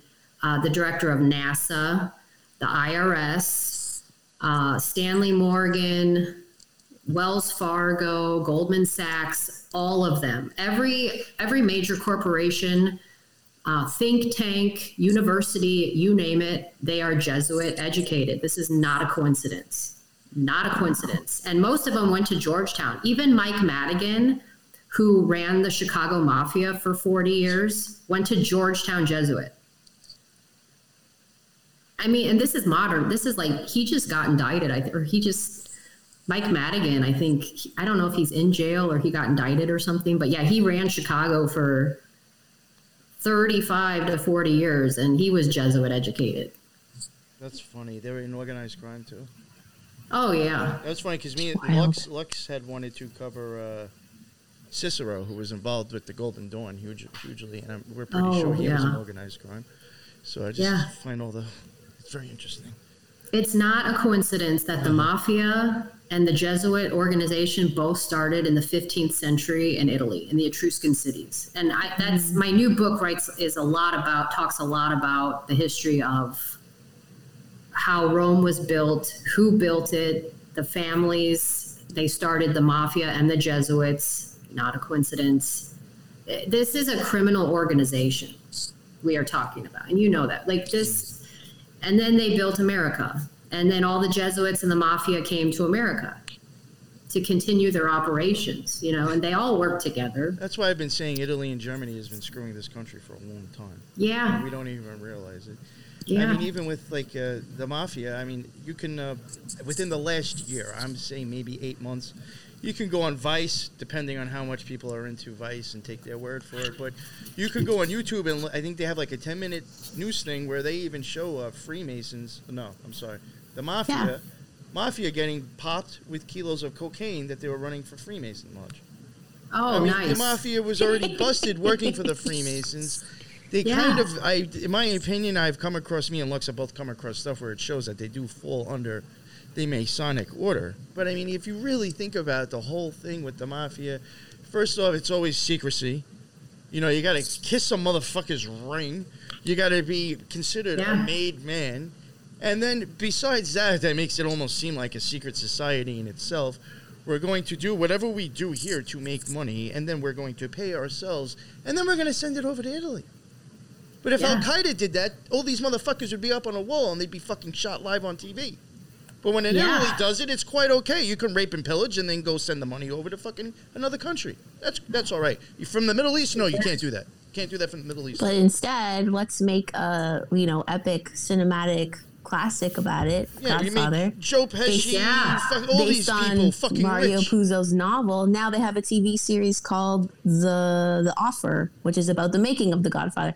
And glamorizing the whole thing. And isn't Trump involved in mafia stuff as well? That's been proven. Oh, in court. I sometimes wonder if Project Gladio was really more of mind fucking the United States instead of the other countries. Yeah, I've wondered about that, like P2 Freemasonry and the Carbonari of Italy. Well, what's crazy is the Carbonari of Italy, which is a secret society. They are like a Italian Freemason society. That's what they call themselves, the Carbonari. Oh. The Carbonari wrote a letter to one of the popes. I think it was like in 1870, but the Carbonari wrote the Pope and he said, we will infiltrate your church. We will take it over. And this is that letter called the Alta Vendita. That was literally the mark of when the Catholic Church was infiltrated by the Carbonari, the Italian Freemasonry, and they threatened them. And what is also interesting is that Joseph Goebbels, who was the Nazi propagandist under Hitler, Jesuit educated, and was responsible for starting the pedophiles and the Catholic priest rumors. At first, they were just rumors. And then what happened was they started infiltrating these churches with these pedophiles through this like tax money. Wow. So what the Nazis did was the Nazis found these pedophiles and said, look, you can join these churches. You can have access to these kids. You can do this. This was under the Nazis. So when Kanye West is going around saying like he loves Nazis, like fuck him, fuck the Nazis, fuck all these people. Kanye West is nuts. Like, so anyway, the whole pedophile thing was started by the Nazis, the Jesuit Nazis, and was pushed by the Carbonari of Italy in the 1870s. So this whole infiltration of the Catholic Church started a long time ago. And so, people can hate on the Catholic Church all they want, but at one point in time, it was a religion set up for civil order and to share the views of Jesus Christ. That's really what it was set up for. It was the largest Christian establishment in the world, and it worked for a very long time until the Nazis and the Jesuits decided they didn't like that anymore and they wanted to bring it all down. Yeah, that's really interesting to me because I remember I mentioned it like on an episode that NY and I did a long time ago. That like Pope Leo, he might be the Pope you're talking about. Yeah. Pope Leo the 13th had a vision in like 1884, which is exactly 33 years before the miracle at Fatima. Miracle of the sun. That's interesting. Yeah, and he had a vision of Satan talking at the throne of God, saying like, "I'm going to infiltrate your church and bring it down." And God was like, "Well, how long do you need?" And he told him about 100 years. So that would bring us to 1984, which we're around there. It's not that far off the mark. And God said He would allow it. He would allow him to try. Yeah. And he goes, okay, test them. So very interesting, the timing that aligns with that, right? That's so interesting. The timing that you even brought up Pope Leo was mind-blowing because yesterday I was making stuff for a new series for the 17. And Pope Leo II, not the same one you're talking about, did become the Pope on August 17th. Oh, look at that. That's interesting. Yeah. Yeah, there's a couple of popes with 17 either getting the papacy or dying, and Russian emperors dying. And some, there's just weird dates that I was going to start putting out that go along with the number 17. I literally just looked at that yesterday. Yeah. Very interesting indeed. It's crazy. Yeah, that whole rabbit hole about like infiltration of churches and very, very interesting. That's another, we should do another talk just on that. I mean, you could talk for hours about that. It's so fascinating and so much there, but absolutely. Yeah. Well, I guess we're kind of approaching like the 2-hour mark. So I don't want to take up your whole day to talk forever. Well, I really actually thought it was like an hour and a half the most. I know. No, I can't believe it's been 2 hours. I know. I could talk to you guys for hours. Yeah, that was quick and that was fun though. Yeah. We'll have to have you on again, to talk about some of the other major themes that we touched on, or like whenever you have like some research burning and you want to share it, we'd love to have you. I have so much. So anytime. Definitely. Awesome. Definitely. We're going to hold you to that too. In a couple of weeks, I'm going to ask you, so what do you want to talk about again? Yeah, we'll just be like, I haven't had Amy in a while. Let's go see what she has to say. Find me. Thank you so much. That was really a great episode. And this was probably the biggest turnout in people watching the lives ever. So. Really? Yeah. I don't have the live up, so I don't know. At one point there was like 23 people. That was like, awesome. I had that when I had like 1,000 subs before I got canceled. I would get numbers like those. So for her, channel, that was a huge turnout. Yeah, no, for me, it's a lot. And I think some of them said that they were here for you. So from you sharing it, which is really nice. That's awesome. Yeah. So do you want to tell everyone where they can find like your research videos now? Because I think you've moved it a couple times. Yeah. Your books and how they can connect with you. I've been all over the place. Right now I am on Brighteon and Rumble. My channel is called Amy's Research. And I just got back on Twitter, Amy's Research. My Instagram, it's private. Amy Lives Outdoors. I just post like my nature pictures, share some research in my stories every once in a while. It's kind of boring. So the stories are where it's at, though, for sure. The stories are crazy. Thank you. My books are on Amazon, independently published. So my writing name is Amy Hunter. That's my name. So you can find me by typing in the full title of my books. And that is where you can find me. Awesome. Thank you so much for coming on, Amy. Yeah, thank you guys. Yeah, it was awesome. We'll do it again. For sure. Yeah. For sure. And thank you, NY, for hosting with me. Oh, of course. This is like one of the most, you've talked the most, I think. Sometimes he doesn't talk all that much. And I'm like, is he having fun? I don't know. No, that's awesome. You know what, too? Some of the guests you have on, I've literally never spoken to until then. True, I've been talking to Amy on and off for a while now, so this was like, absolutely. I was already comfortable. Yeah, that's awesome. Yeah, so for me, I was like, oh, this is like almost doing my show, really. So, totally. Yeah. Exactly. Thank you. I had a great time. And thank you to everyone who hung out in the chat, whether, was your first time or you come all the time. Thank you so much. Yes. And be sure to check out Amy's books because I have Sinner Key and I'm like partway through. It's really great. And I bought like 4 copies for Christmas. I'm like, everyone is getting this. Nice. Thank you so much. That's awesome. I'm going to learn all the family. My brother, my parents. I'm like, it's time. You're ready. It's a crazy book. People say it's very dark. It's the darkest book they've ever read. But I'm like, that's the truth. That's our world. Exactly. Crazy world. Amazing. Please keep doing what you're doing. Sure. And it was a pleasure, hanging out with you. And real quick, if you don't mind me to add, because there might be new listeners, I do have my own stuff. Yes, and I do have, the links are in the bottom, the NY Patriot Show and the Occult Rejects. But I also do want to push that we do have a thing called the Element server. That is like, it's better than Discord. It's like basically no censorship. We haven't had a problem. Discord, we got banned, I don't know how many fucking times. We have Element servers, plenty of other shows and podcasts, and there's a fuck ton of channels, a fuck ton of people in there just dropping research. It's a really cool place. Check that out. You might like it. And it's web-based. You don't have to download another app. So check out the notes in the bottom for my stuff in the Element server. Yes. Please check out NY's other shows. And the Occult Rejects as well. You guys do an awesome job breaking down stuff every week. Yeah. So thank you, everyone. And I guess we'll see you in the next one. Yes. Later.